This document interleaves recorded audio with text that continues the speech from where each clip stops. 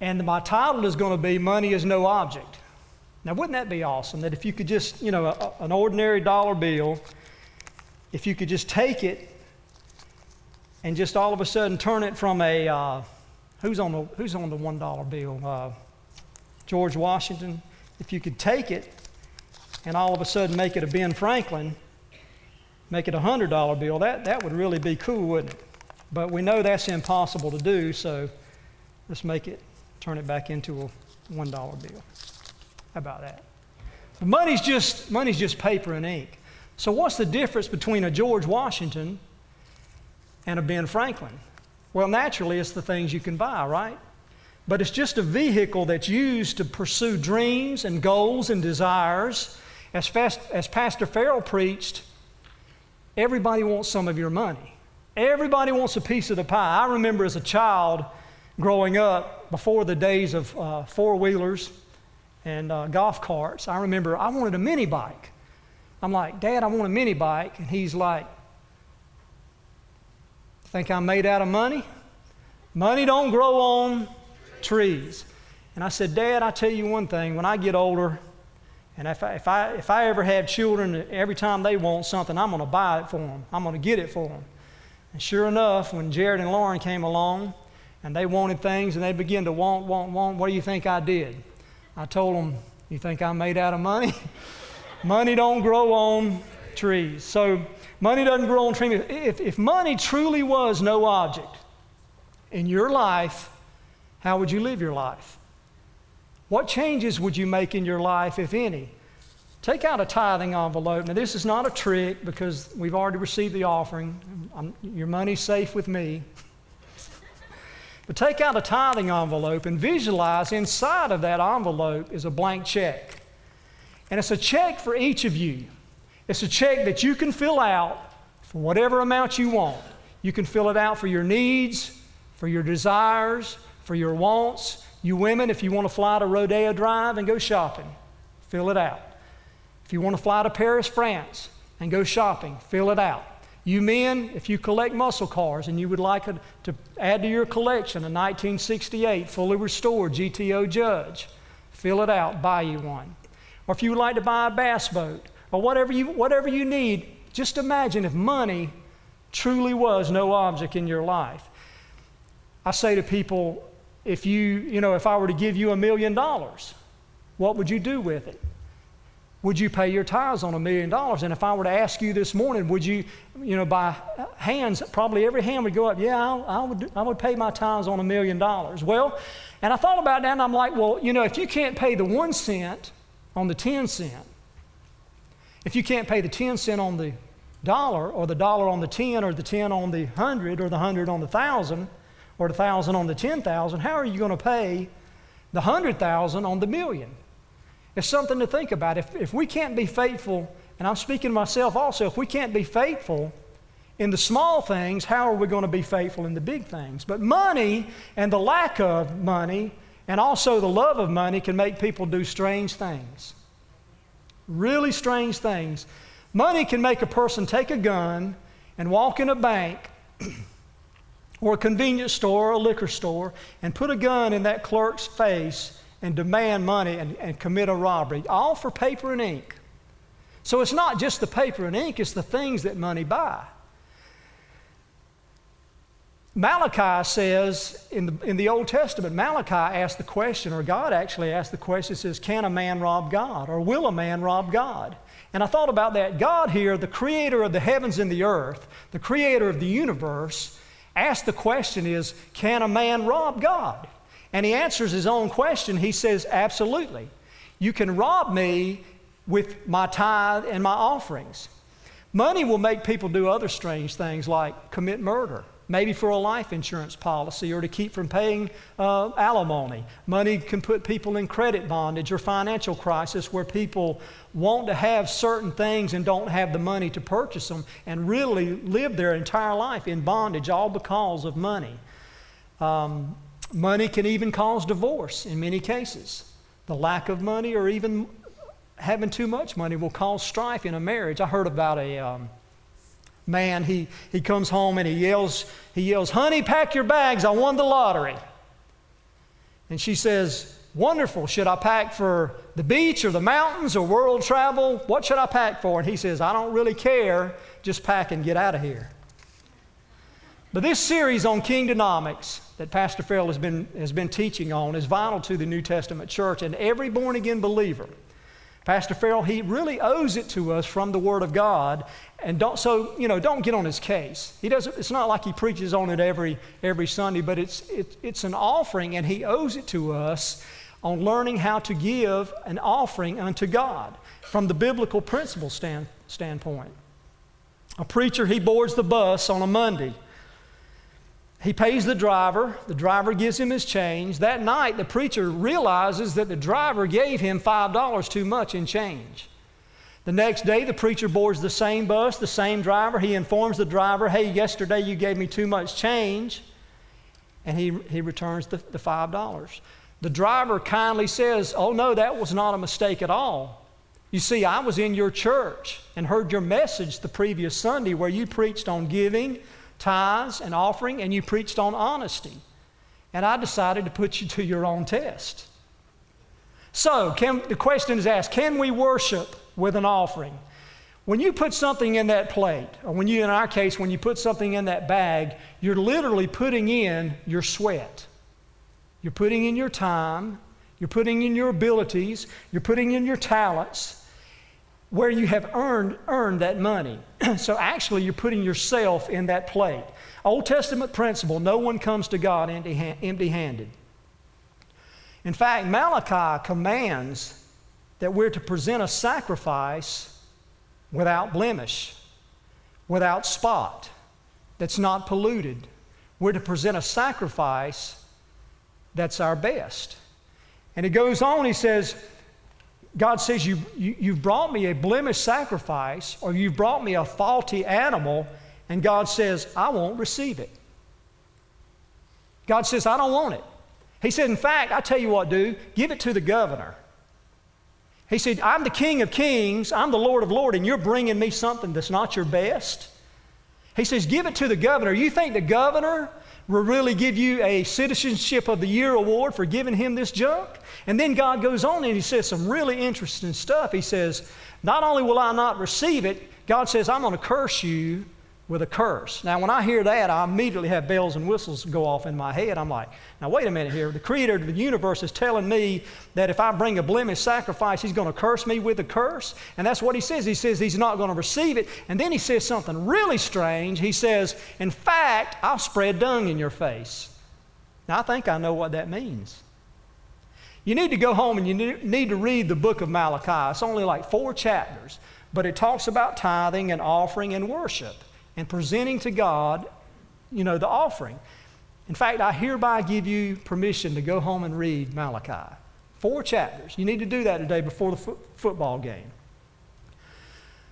But no one would come to God empty-handed, and visualize this. You would come to God in the Old Testament, and you would enter in His courts with thanksgiving, or enter His gates with thanksgiving. You would come into His courts with praise. You would be thankful unto Him, and you would bless His name. And you would bring your lamb, or you would bring your sacrifice, and you would present it to the priest. The priest would take his hands and run it over that lamb to see if that lamb had a blemish, a bruise, a broken bone, or anything at all to not receive that lamb. When that priest would declare that lamb without fault or spotless, that priest would then place your hand, or take your hands, and you would place your hands on that lamb. That priest would take out his knife and he would slit that lamb's throat.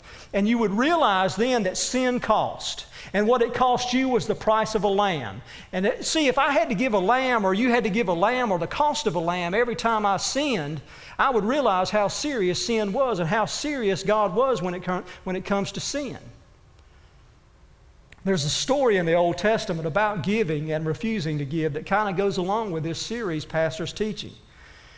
It appears there was a conflict between an employer and employee.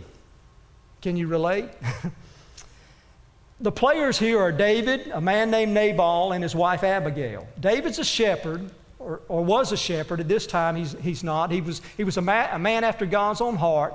At this particular time in his life, when this story takes place, He's already killed Goliath. It's about 4 or 5 years later, and he hasn't been anointed king yet, or he hasn't received the kingship yet, but he's been anointed king by Samuel. Saul is still king. So David, he's out in the wilderness of Paran, and he's fighting. He's got these 600 guerrilla fighters with him. So let's set the stage. And David, he plans to kill his boss. You ever felt like that? Anybody? David and his 600 guerrilla fighters are behind the scenes. They're fighting various tribes in the wilderness of Paran, and they're also protecting these shepherds and these flocks from these wild tribes. Now, according to customs in that day, at the time the sheep were sheared, the owner would set aside a portion of the profit to give to those who had protected his shepherds and his flocks while they were out in the fields. Now, David and his men had been faithfully watching out for the flocks of Nabal, a man named Nabal. They'd been doing their job, and word reached them that Nabal was shearing the sheep, so it's payday. It's only fair that they receive some. And the problem is, though, that Nabal is a very stingy man, and he don't want to pay up. You know anyone like this? And by the way, Nabal means fool. And understanding the Scriptures, the word fool is a person who said there is no God. But Nabal, this man was harsh, he was evil in his dealings, he was dishonest, he was demanding, deceptive, and unfair. So Nabal, we look at his life and we see an unrighteous man. And Nabal, though, was very, very rich. The Hebrew word here for rich is translated, it actually means heavy, or in other words, this guy's loaded.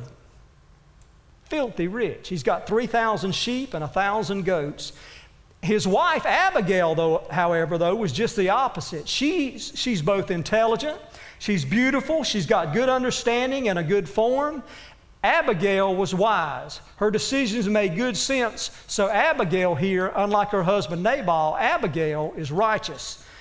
This is the actual report that came back to Abigail from her husband's employees in 1 Samuel 25, verse 15 and 16. The men, or David's men, were very good to us, and we were not insulted, nor did we miss anything as long as we went about with them while we were in the fields. They were a wall to us both by night and by day, all the time we were with them, tending the sheep. So obviously here, David and his men had done a great job. Now David sends this gracious greeting and a peaceful greeting to Nabal in verse 5 and 6. So David sent 10 young men. And David said to the young men, "Go up to Carmel, visit Nabal, and greet him in my name. And thus you shall say, have a long life, peace be unto you, and peace be unto your house, and peace be unto all that you have." In other words, David's saying, shalom, shalom, shalom. Enjoy the goodness of life. May you be prosperous. So David's men do as David says. They go to Nabal, they communicate David's greetings, and then they sit and they wait for their pay. But look what happens, verse 10 and 11. But Nabal answered David's servants and said, "Who is David? And who is this son of Jesse? There are many servants today who are each breaking away from his master. Shall I then take my bread and my water and my meat that I have slaughtered from my shearers and give it to those men whose origin I don't know?" Sounds like a gracious guy, don't it? But notice how many times he says, my sheep, my shearers, my water, my meat, on and on. So here Nabal, he's giving all these excuses for not giving what he owes. It's much like many of us today. I would pay my tithes, but. You don't understand, I would give in this offering, but. It's kind of like the guy that knocks on my door and he says, "I want to borrow your lawnmower." I said, "You do?" He said, "Yeah, I want to borrow your lawnmower." I said, "Well, I really would let you borrow my lawnmower, but I'm making soup today."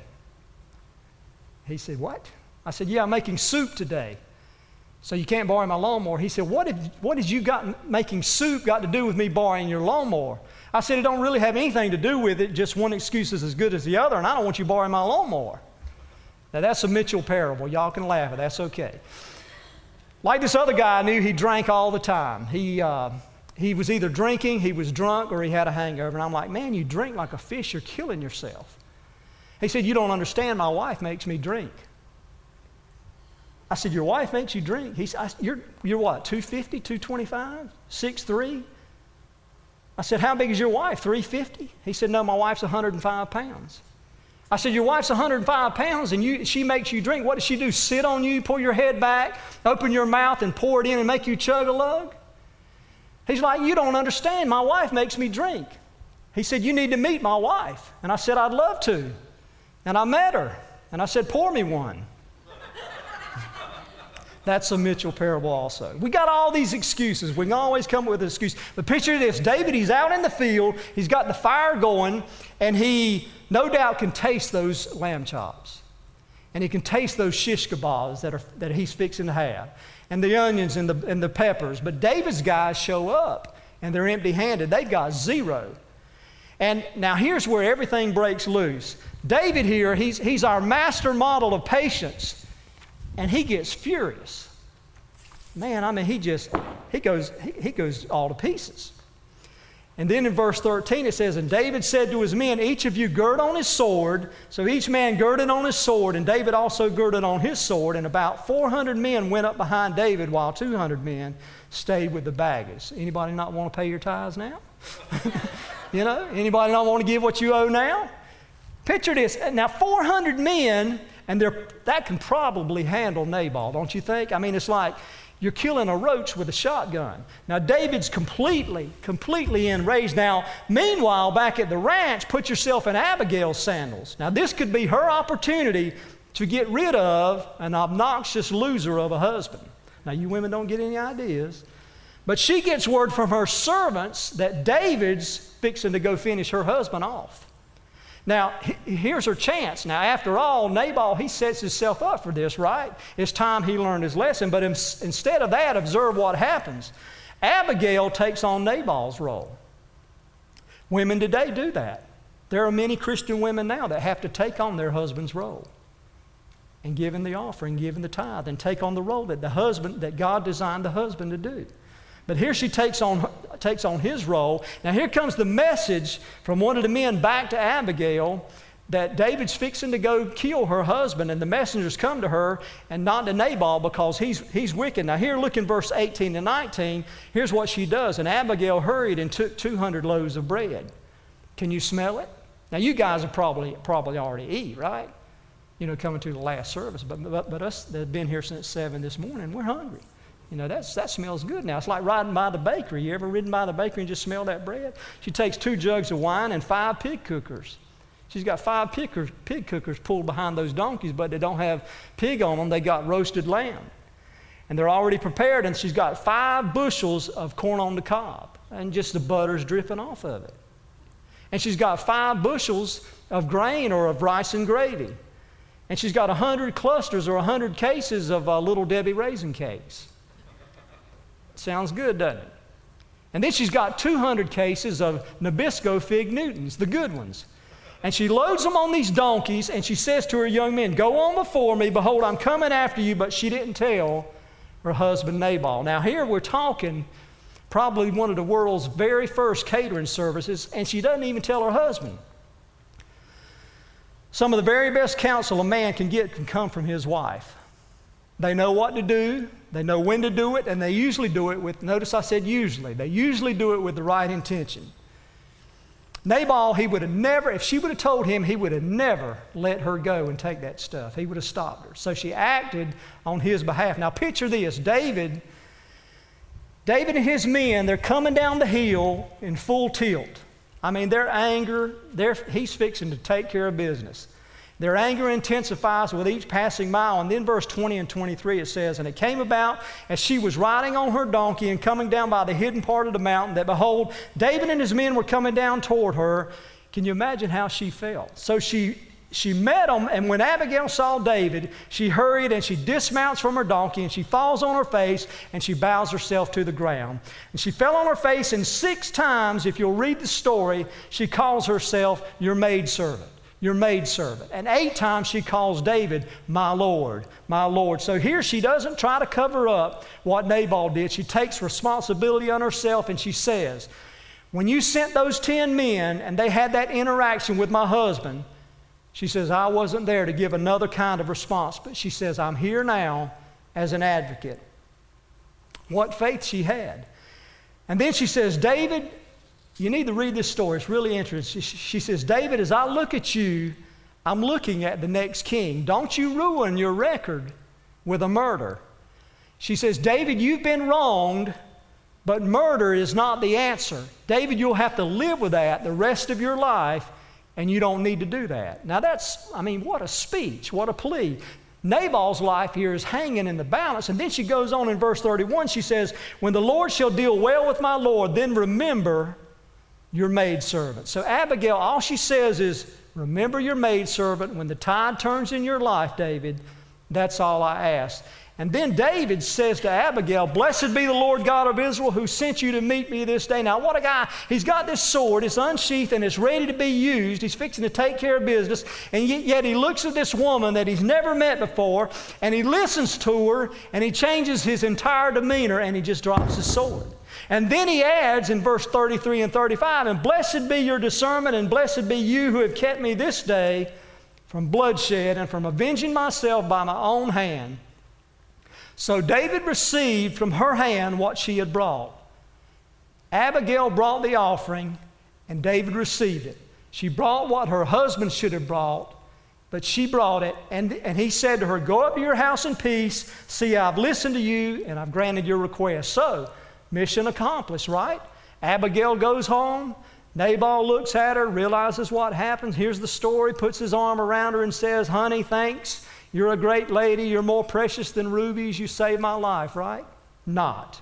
On the contrary. Look at it. Then Abigail came to Nabal, and behold, he was holding a feast in his house. What was he doing? He was feasting with the offering that he should have given.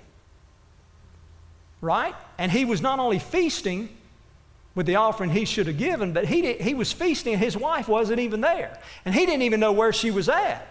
And like the feast of a king, and Nabal's heart was merry with him, for he was very drunk. So she didn't tell him anything that night or until morning light. But it came about in the morning when the wine had gone out of Nabal that his wife told him these things, and his heart died within him so that he became as a stone. So here she's standing between her husband and death, and the fool Nabal is so drunk she can't even tell him that night. She has to wait till the next morning. And then she tells him what happens, and what was his reaction? The guy has a stroke. I mean, he listened to the story of how 401 guys are fixing to come and cut his head off, and he gets really still, and his eyes become glazed. And 10 days later, the Bible says, the Lord struck Nabal, and he died. Now listen to David's response when he hears that Nabal's dead. Blessed be the Lord who hath pleaded the cause of my reproach from the hand of Nabal, and so has kept back his servant from evil. The Lord has returned the evil doing of Nabal on his own head. So David's saying, I don't have to fight that kind of battle. That's God's job. If vengeance is required, David says, it's God's to do. Now David, keep in mind, is the soon coming king, or will soon be king. And guess what he does when he finds out? He says, he sends a marriage proposal to Abigail, and she accepts. Now Abigail is engaged to a king, as you and I are. We're the bride. Christ is the bridegroom, and we're engaged to the king.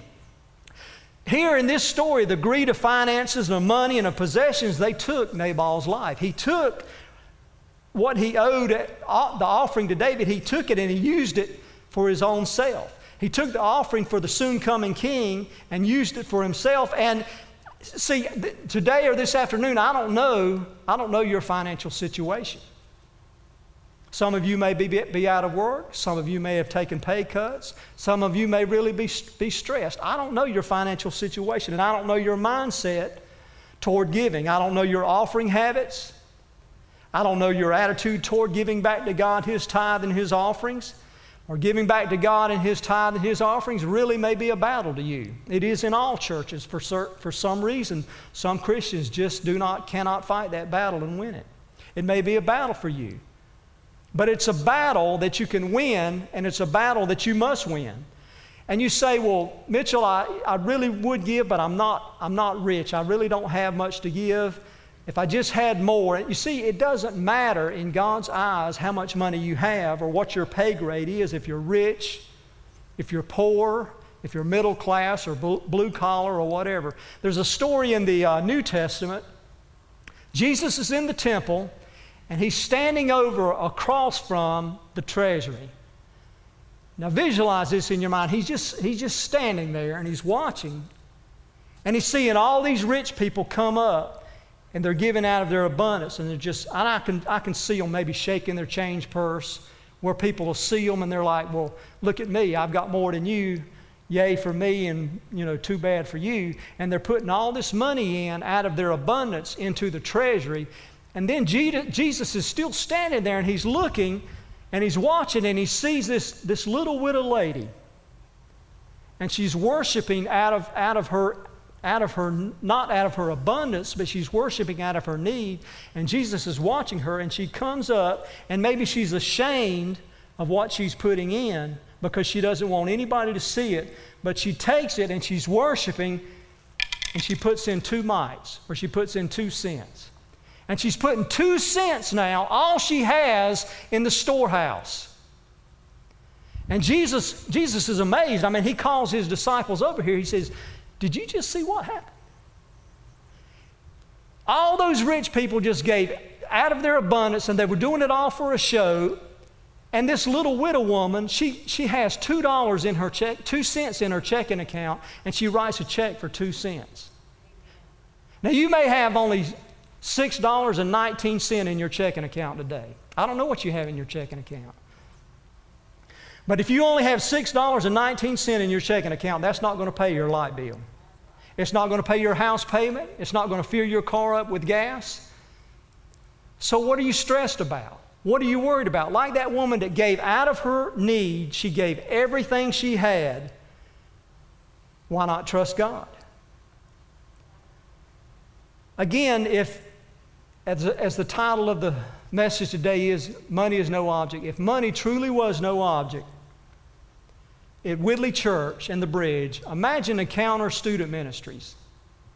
Every need that they have would be funded. Imagine MOPS, Mothers of Preschoolers. Imagine Impact Girls and Royal Rangers. The needs that they have financially could be met. Imagine Bread of Life Ministries, those that the storehouse would actually be full, and that people that are genuinely in need could come to the storehouse, not scammers or professional hobos, as I call them, but people that are genuinely in need could come to the storehouse and receive their need if money was no object. If money was no object, imagine a state-of-the-art nursery, a state-of-the-art media room. Imagine a choir room, something our choir has never had.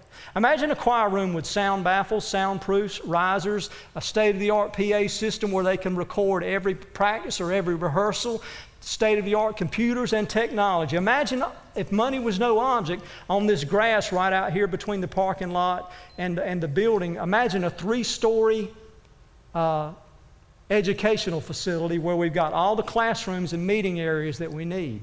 If money was no object, imagine if they having counseling rooms where people could come in and get counseling and get help for their various needs. Imagine also a state-of-the-art coffee shop. Wouldn't that be neat? Wouldn't that be cool?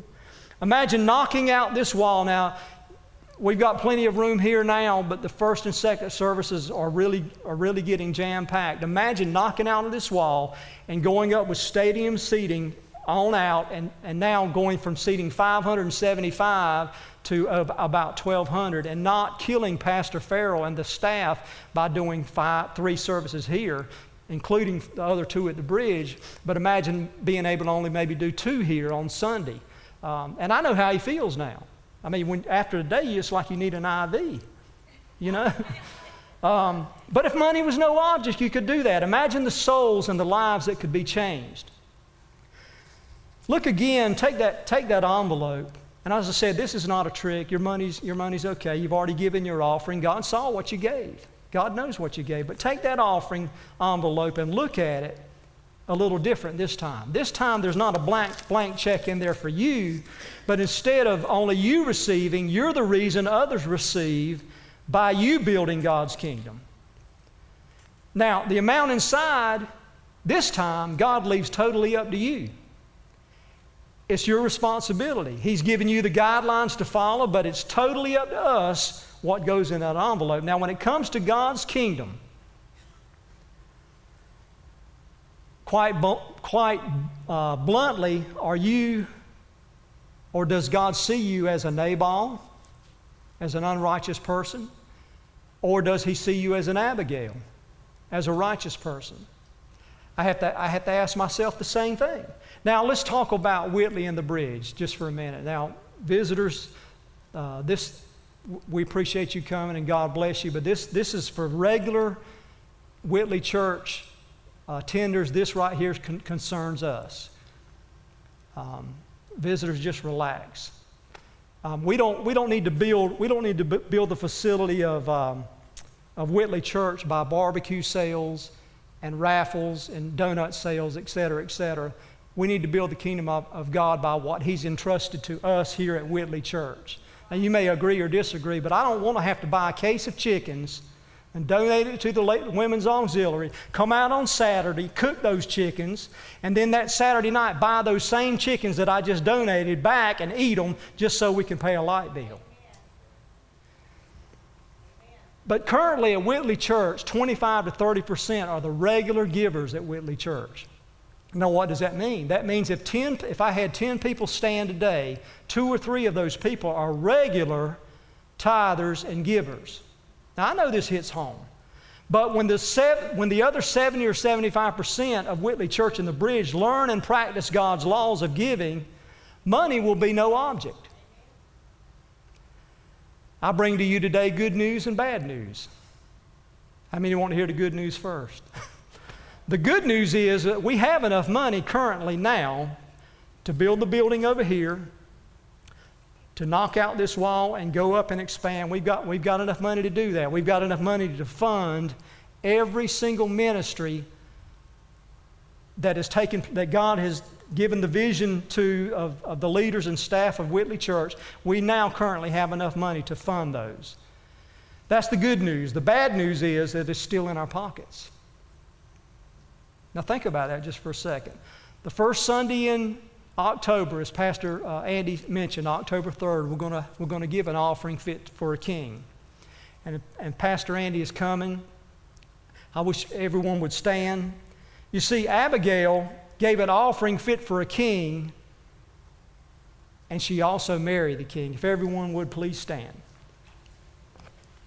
Father, we thank you for this day. We thank you for your love and your mercy to us. We praise you for being our king.